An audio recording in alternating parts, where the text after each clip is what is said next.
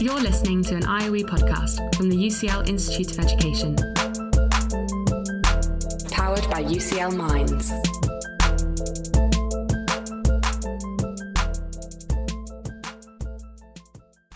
This is Research for the Real World, conversations with researchers and the paths they've taken to help shape our everyday lives. Hello there, I'm Dr. Humaira Iqbal, and I'm an Associate Professor of Psychology at the Social Research Institute here at the UCL Institute of Education.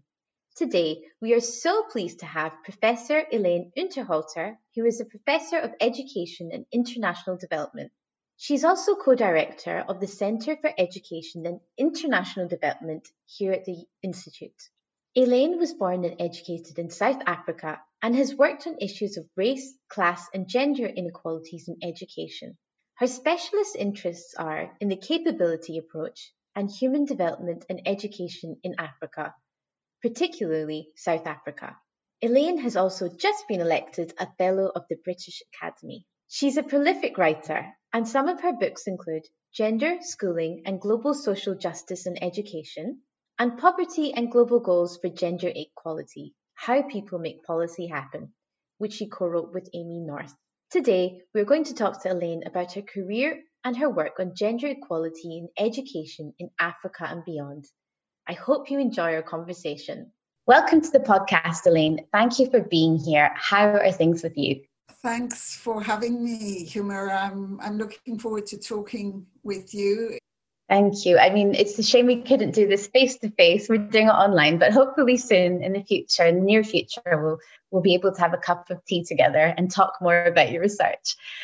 So I'm going to start by asking you, what made you want to study education and what attracted you to higher education? I grew up in South Africa in the period of apartheid, in a very segregated society. And I grew up in a white community that was very implicated in the injustices of apartheid, although my family were politically critical of that. And I went to a historically white university at a period of when there was quite a bit of social activism on the campus, although it was a period of a great deal of repression.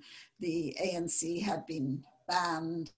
There was a lot of racism very evident and very hard to deal with. And I think I was impelled by wanting to change that, but sort of not knowing how. And the sense that academic study or research could contribute information that could help in some process of transformation was very much woven into my experience, but also a feeling of anxiety that's because of the repression of the state, because of the fragmentation of the opposition movements. It was difficult to work out what was the right thing to do when, but I think I always had a very strong sense of practice as being important. And after I graduated in South Africa, I went to work in a very poor rural area in a hospital. I was teaching English, but actually much more of the teaching went the other way, in that I learned a great deal about the society that I hadn't known through the experiences of people I got to know, many of whom were amazing, very, very brilliant people with incredible insights and a depth of political experience. And I became captivated by history because I thought that if you knew an alternative history, we would have an alternative way of understanding the society. So my first study was actually, as a historian, I am a historian, and the notion to tell the history from below, to tell the history not of those who are in power, or to question the positions of people in power was, yes, where I started and where I still am in many ways, although at a university like UCL, we're close to power and close to be able to criticize power, which is one of the things I find very interesting about universities. The reason I got involved in education was almost by accident. When I came to study in the UK, I became involved with the ANC, which was in exile at that time. And I was a member of the ANC Education Committee, which was looking at alternative ways of delivering education, as well as research for a post-apartheid South Africa. And so that then became one of my early jobs. And so at the beginning, I don't think I knew very much about education as a field of study, other than someone who'd been through school and university and had these experiences of adult education. Mm-hmm. But through working in the ANC Education Committee and these research projects that it generated, I began to understand things about education as a system, about different kinds of experiences of education. And I guess also through that political engagement became very interested in the issues of women's rights and gender equality in education, which started to become my specialist area of work. The fact that you have specialised a lot in gender education. And can you tell me about some of the studies you've done in this area and some of the work you've done in this realm? I suppose there were 2 or 3 routes into that interest that maybe have continued the kind of motor of the ways I've thought about it. The one route was through the 1970s women's movement, which did reach us. I was a student in South Africa. It was very powerful politically and intellectually for me when I came to study in the UK. And that kind of mobilization around reproductive rights and challenging the kind of multiple ways in which gender inequality were mapped into a society, that was an early area of interest for me. And I was very interested in that the history of South Africa I was studying, or trying to write from below, how the voices and experiences of women had been left out of that history. So some of my early work was on women's history and a women's history of political organizing. And when I started to do my work on education, I noticed that a lot of the way that education studies dealt with gender whereas in this very flat kind of way that I have sometimes called referring to gender as a noun, or descriptive versions of gender, that you could capture, the assumption is that you can capture everything about the nature of gender inequality, or even the aspiration for gender equality, by just noting numbers of girls and boys, and the kind of multiple ways in which inequality was constructed and experienced, which I knew from South Africa was so linked with race and class and location and age, all of those processes, and political affiliation, all of those processes seem to me completely obscured by this flat descriptive notion of gender. So that's how I became interested in trying to develop a thicker way in which we could understand gender inequality in education, all the ways in which it intersects with other kinds of inequalities, all the ways in which it's maintained, and the difficulties of trying to challenge it. And some of interest came to focus on the issue of measurement, because my notion was, if you measured something better, you might get better policy. I mean, I know that policy isn't only the outcome of the metrics you use, it's the outcome of many political processes. But I guess this kind of concern of mine to always try to make my research practical was what led me to the whole debate about measurements and can we measure gender inequality in education better? I mean, two things that come to my mind from that. I mean, first of all, can you tell me a little bit about the work you've done around policy related to gender in education, particularly South Africa, and kind of changes that you'd like to see? And then also linked to that, I mean, at the moment, the UN Sustainable Goals are often used as kind of a benchmark for measuring, I guess, progress or change. Do you find those to be helpful in this kind of larger topic around policy and gender? Yeah, I'll try to answer that with the one thing connecting to the point I'm trying to make about the second.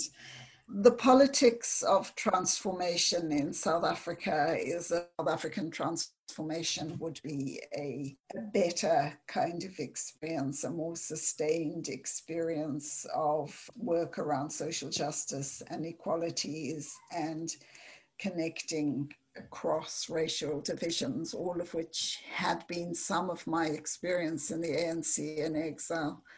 The reality, as you know, everybody who's been involved with a liberation project and then see the reality is it's more complex, more difficult, more intertwined with very complex and difficult formations of power, and the reasons decisions are taken has a long backstory. So the kind of ideas we formulated about gender equality in education, sitting in lots of meeting rooms in London or in Harare or later in Johannesburg, some of it came to pass, some of it remains on paper, some of it is, imperfectly applied, and the reasons for that are complex. I mean, I guess I've written about that. I've talked to lots of people who've been involved in those processes at lots of different levels, from government down to very local initiatives. And I think that's why we called our second book How People Make Policy Happen, because people write policies as though once you have the policy, it will somehow by magic make things happen. But the policy is only one tiny bit of the ingredients you have to put into the cake. There's so many other ingredients. And I think that all of those experiences relate to the SDGs. It's wonderful that there was an inclusive process of consultation for the SDGs, in contrast to the MDGs, which people say were dreamt up by 4 or 5 people sitting in a basement room somewhere in New York. The SDGs, 1 million people contributed in some way to the surveys, and there was a lot of participatory reflection. And you've ended up with 17 goals. You are using metrics to measure them, and they're very imperfect. But it does open the canvas wider. The MDGs just focused on primary education and just on gender parity, whereas the SDGs gives a wider canvas to work on. And I am critical of aspects of the SDGs, and I'm critical of some of the metrics and the belief that metrics can do work of people when it's people who have to change. But I do think they're a step in the right direction. And, the conditions of this terrible epidemic in which it feels as though we're losing so much, it's still an orientation of a kind of world we might want to row back to if we are able to. Like a beacon. We should probably clarify SDGs, mean the UN Sustainable Development Goals, and by the MDGs, you mean the Millennium Development Goals, is that right? Yeah, the Millennium Development Goals were agreed in 2000, and they were a narrower range of goals with a narrower focus on only achieving universal primary education and just a focus on gender parity. The Sustainable Development Goals were agreed in 2015, and they're wider. Absolutely. And, I like them because they're definitely wider. I mean, they kind of take things like environment into account and kind of environmental change, climate, communities, and there's a lot on gender there as well.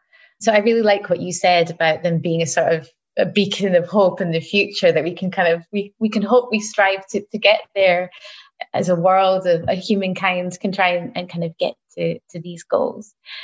I also really liked what you said, Elaine, about history to begin with, and point between, well, policy can be implemented, but then policies can be made, but how they're implemented and how successful they are really depends on, the people who they're being implemented on. And that's really, I guess, tied into historical past and how societies see themselves. So I really like that point you made about history as well. I also wanted to ask you, Elaine, about some of the other countries that you've worked in Africa. Can you tell me about some of the other work you've done and what you studied there? Yeah, well, I've had some wonderful opportunities. I've done work in Kenya and in Nigeria and Tanzania. Those have been the three countries in which I've done quite big research projects. The Tanzania study was a partnership with ActionAid. Actually, the first work I did in Tanzania and Nigeria was in partnership with ActionAid. So these partnerships with NGOs have been very interesting for me, partly because they've taken me to places that are outside the capital, connected me with activists, because often NGOs have people working for them who are campaigning and have a critical perspective and experience of trying to change things over a long period. So that was the work I did in Tanzania and Nigeria the first time I went to Nigeria. I think I've done 3 more projects in Nigeria since that initial partnership with ActionAid. And each has been really illuminating because Nigeria is such a very diverse country society with so many different threads of politics in it. And also the things I think that I found difficult and demanding as a kind of idealistic South African who was having to confront the realities of post-apartheid politics.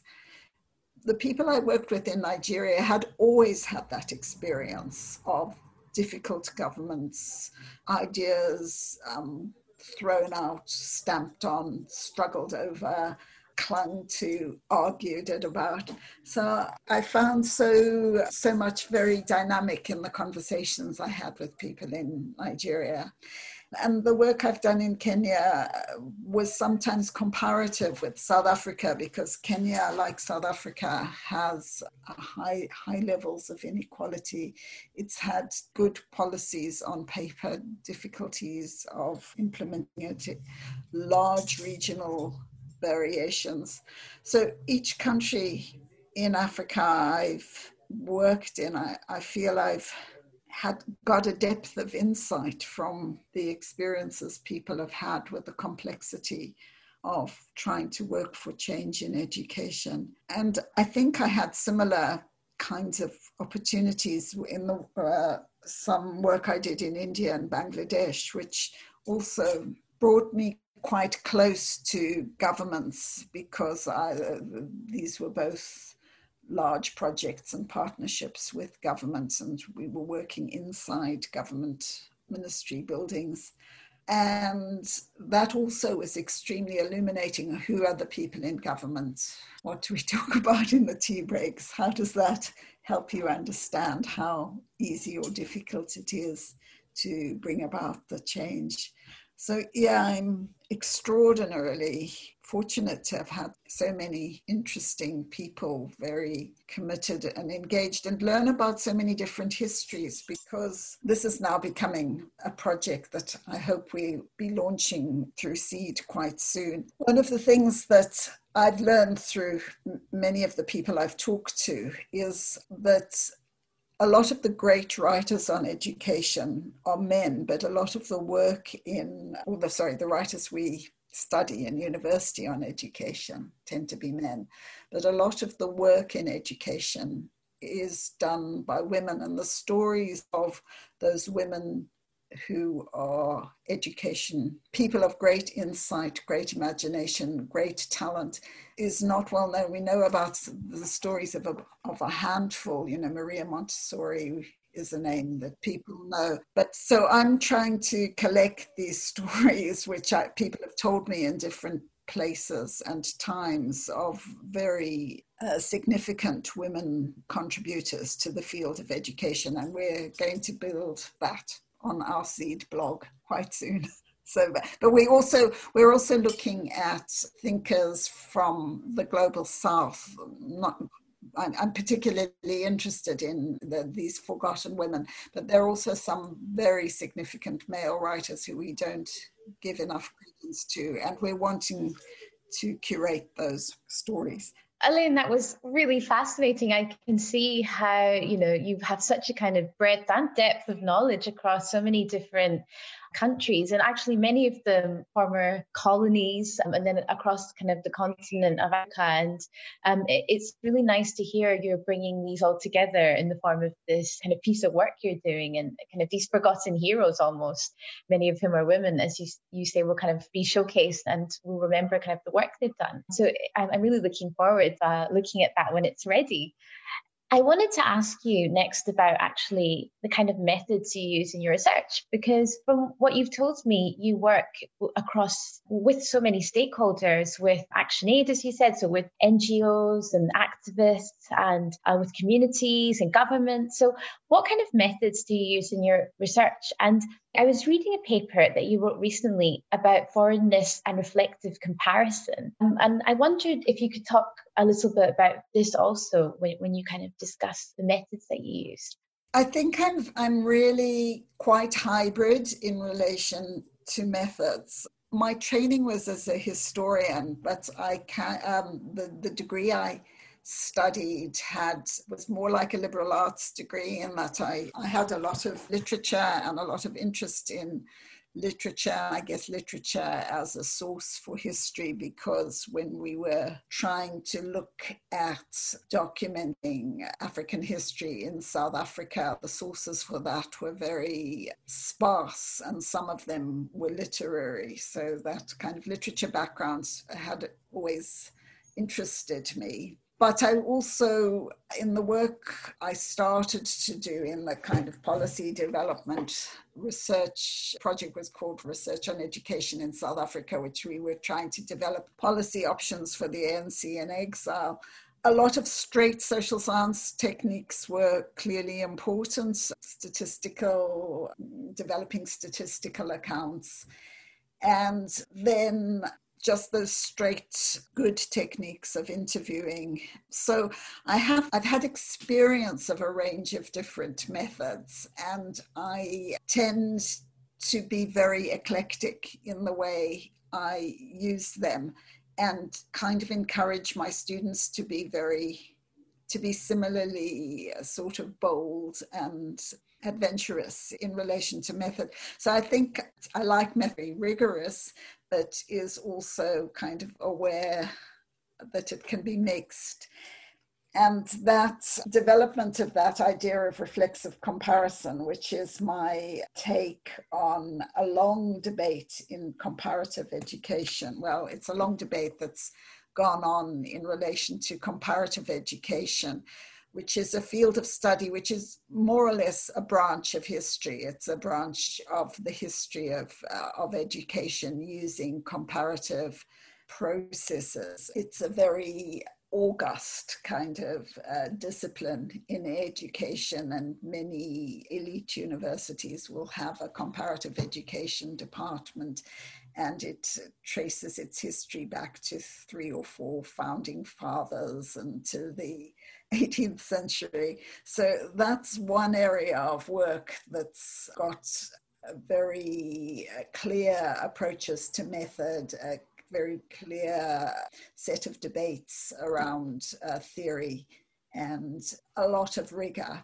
And I sometimes compare that with the area in which I work, education and international development, as the kind of noisy kid who with kind of pigtails, who's kind of stamping her foot and saying, listen to me. And education and international, no such intellectual heritage. I mean, in fact, some of it comes out of economics of education and development. It's very associated with international organizations, very powerful with the kind of powerful geopolitics of aid.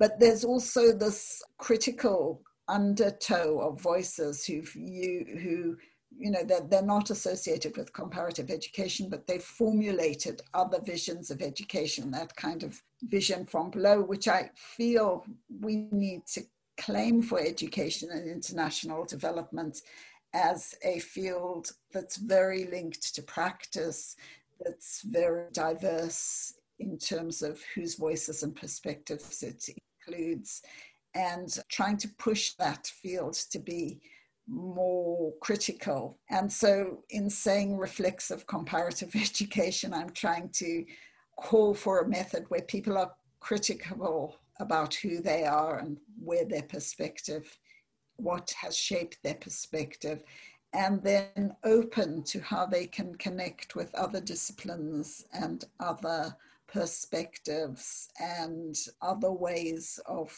trying to use knowledge in a transformative way. It's still an idea in development, I guess. I wrote this tribute to a colleague at the Institute of Education, Jagdish Gundara, who had a very broad and generous exploration of the world of education and traveled down many paths, I think trying to make some of the connections. I think he died about 3 years ago, but that sense of you make the world by walking and talking and listening and looking and trying to connect with each other, which is what I sort of discerned in Jagdish's work, is something I've wanted to bring to the kind of disciplinary field I work in, which is very pragmatic. You have to make policy, you have to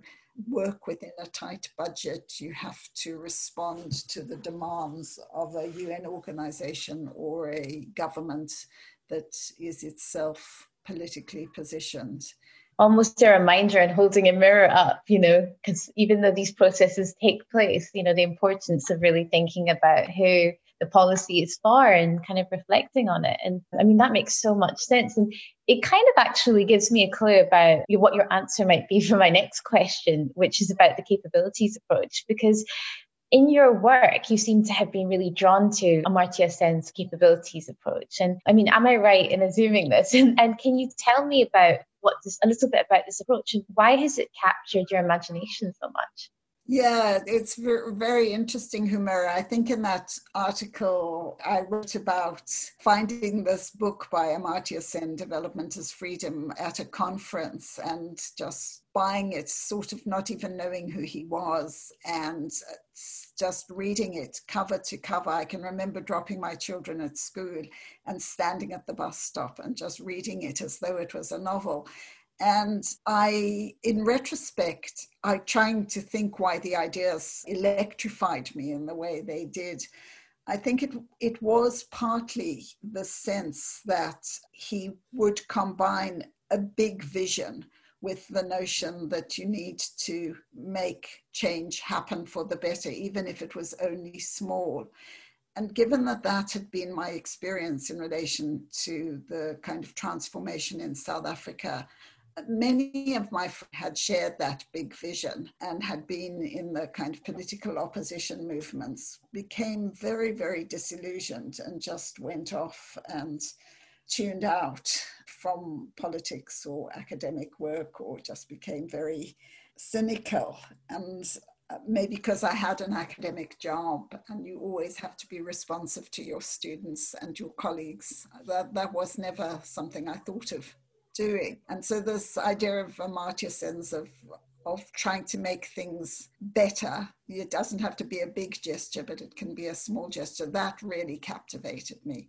The fact that you could use scholarship and information and really try to understand what was happening and go below the surface was something I'd been doing for a long time. And then the introduction of philosophy and the idea of the capability approach is that you mustn't evaluate, you don't evaluate just on outcomes. If you were only to evaluate how good an education system was just by how many people passed a particular exam, you would never see whether you might pass an exam and all the children would have been whipped to get them to pass that exam, or they would have been placed under such enormous stress that they passed the exam, they got a good grade, but there'd been so much distress on the way to getting it.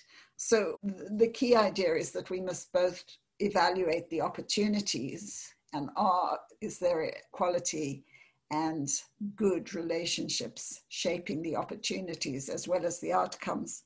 And that was such a light bulb moment for me. The first article on the capability approach in education I wrote was about the HIV epidemic in South Africa, which was a terrible epidemic. And in the kind of shadow of coronavirus, I think we haven't reflected enough on that epidemic and what we learned. But we learned a lot. I think it had a huge impact on us, even though we later buried many of the things we'd learned. But what was clear to me was that if you didn't take the conditions and the vulnerabilities of girls there was a very high level of sexual violence in South Africa. Girls on their way to school might be subject to sexual assault. If we were only going to count how many people passed an exam or passed from one grade to another, we would miss what was important about the ways in which gender inequality was operating in the society. So the capability approach, that concept of capabilities and functionings and the distinction between them, gave me a particular insight into explaining processes that were happening. And that community of people who were working on the capability approach, alternative ways of measuring, kinds of dialogues between philosophy and social sciences, all of that became an enormously productive community of scholarship and practice for me. Mm-hmm. I love what you said. When you picked it up, it electrified you. And I mean, how good is it to find a piece of work or some writing or kind of an approach or an idea by someone and to just feel that sense of creativity from it? And I guess it's wonderful that it's been so helpful for you. You mentioned COVID there. And when you were talking about HIV in South Africa. And I think I want to come now to talk about what we're going through at the moment as a world, as a society, humankind. So how has COVID impacted your work, particularly because, much of your work's international and, you're far away from the communities that you work with. So what's happened for you in this period? It's been a strange period for me, as I'm sure it has for so many people, of initial confusion. I think the next wave of feeling was immense rage. I can remember shouting to friends on the phone saying, I'm just getting waves and waves of anger at the inequality that is associated with this pandemic, the people who were dying, the ways in which some of the responses failed to protect the most vulnerable people, and the ways in which all these crises collided, the economic crisis, the political crisis, and environmental crisis, and I think an education crisis. And I've kind of written about what kind of education crisis is it, and is it an education crisis out of which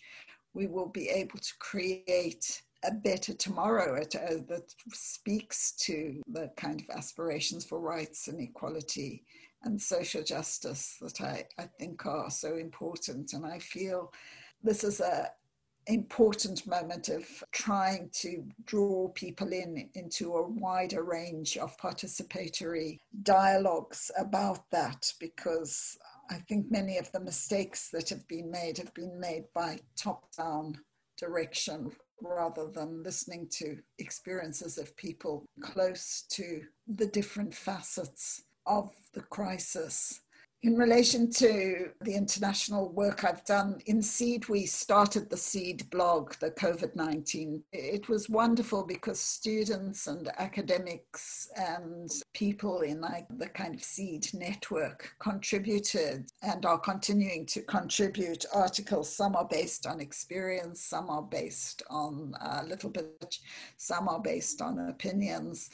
And so in some ways, that's been one of the ways in which we've tried to keep SEED is Center for Education and International Development, where I'm the co-director with Moses Okech. We've tried to keep this dialogue open. We've tried to, and will continue, I think, get into discussion with some of the big UN organizations who have various initiatives in train with governments. I hope it'll be a space in which critical voices can open, because I'm just writing a lecture at the moment for students in the next 2 weeks. And I'm trying to find a good image on the web, but I see looking at this pandemic as a bit like looking through water. Certain things are absolutely enlarged. The inequalities in the world and within countries and within education systems are massively magnified. But, water also changes things. And I kind of feel it's in our hands how and in which direction we can change things. And I would hope that some of what we've learned is about being kinder and more connected to each other, valuing the experience of people who get the harshest deal in the world. That was one of the things that I think that was learned from HIV, because out of this many epidemiological studies that were done linked to HIV came a very clear perception of the significance of gender-based violence as a social process that impacted on health, that impacted on households, that impacted on education, and whole fields of work, as well as different approaches to policing and the law have emerged partly out of that epidemic. It's been hard and a struggle to sustain some of those insights. I only hope out of all the suffering associated with this pandemic, there will be some learning about the significance of equality and care and connection with people. I don't feel triumphalist in any way that we're anywhere near, but I just want to keep the hope for it alive. Absolutely. I mean, I hope as humans with this big collective memory, we don't just try to quickly forget it and not make change. And actually for the listeners, I think if they're interested in kind of reading more about Elaine's kind of thinking on this, Elaine, you co-wrote such a brilliant opinion piece for Business Insider, and it's called Stop Obsessing Over GDP When Talking About the Pandemic Recovery. And when I read it, there was a really powerful statement in it, which kind of I was left thinking about a lot. And the statement is, GDP does not respond to diversity. It is heedless of ecological damage and does not engage with questions of justice or agency. And I thought that was a really powerful statement, and really a lot of what you've just said, I'm able to hear more about your thinking on it. And so, yeah, I just really recommend that to people who are listening to give it a read. There's one more thing I want to ask you, and it kind of ties into what you've just said. And it's about global and local policy challenges that you see arising from COVID-19. So looking forward, what are the main challenges, policy challenges that you see, particularly related, of course, to your work on kind of gender and equalities? I think the challenges are probably the same challenges we've had in the world since the 1940s and the attempt to build some kind of multilateral order that was responsive enough to local conditions. And I think we've generally failed on both of those. And we try a little bit better, and then we fail a little bit better. And probably the SDGs is, a better attempt, as we've said, than the MDGs. But we need each other globally. clearly, but the further away you get from the detail of the local experience and the listening to the local experience, the more top down and problematic some of the responses can become. So I guess I continue to think of the importance of connection, the need to connect the global with the local, the powerful with the powerless, the education system that's oriented to enabling us to survive in the world and kind of take account of these planetary boundaries, with an education system that is helping us to care for each other and express our solidarity. So the local can sometimes be parochial and the global can sometimes be connected to social justice. I don't think one is one thing always. They're both very heterodox in the way you interpret them. I see the importance of connecting them, and kind of in that old phrase from the civil rights movement of kind of bending towards justice. That's where I would want it to go. I think we always have to be aware how fragile our connections are, and the things we've struggled over, including our education systems, can also be taken away. And we must never stop trying to achieve equalities that one generation struggled for. We can't assume that it'll always be with us. We have to keep it alive. Such a powerful thought, Elaine. And, I really hear what you're saying. It is so fragile. We've just seen, with this pandemic, how things can be taken away in an instant. And so I absolutely, we can't forget. It's been so wonderful talking to you, Elaine. Before I let you go, I just wanted to ask you about, because you are co-director for the Centre for Education and International Development. And for listeners, please do visit the IOE website and you can hear more about the centre. But is there anything, Elaine, that you'd like to say about the work that the centre does? We did speak to one of your colleagues, Dr. Tejendra Farali, and he was telling us about some of his amazing work. But is there anything you'd like to say about SEEDS? Yeah, it was great that you could hear from Tejendra about his work and all his initiatives. And I've had so many amazing colleagues. He's one of them. I think SEED is the largest centre for work on education and international development definitely in the UK and possibly in the world, where we're 25 researchers and academics. We work in an amazing range of countries. People come from very different disciplinary outlooks. And amazingly, we all get on and we listen to each other and respect each other, which I think is a real tribute to the way that people have a commitment to this area of work. We run 4 MA programs, and we will be launching a 5th one. We have a huge array of research happening in partnership with governments, with NGOs, with academics in many different countries. We're constantly encouraged by our students to be critical. We're called out for a range of different things. We've just rewritten our core module looking at the decolonization debate and thinking about decolonizing the curriculum, because our field of work is very tied in, as I spoke about earlier, with sources of power, sources that don't challenge some of the economic and political injustices of the world.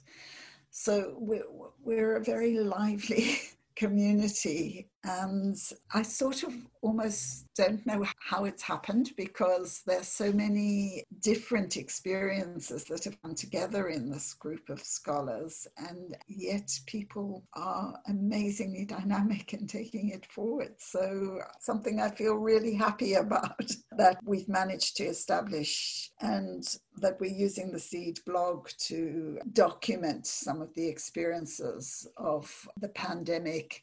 And there's a whole lot of creative thinking going on in the centre, which I hope will continue this kind of engagement internationally that's critical and reflective, thoughtful.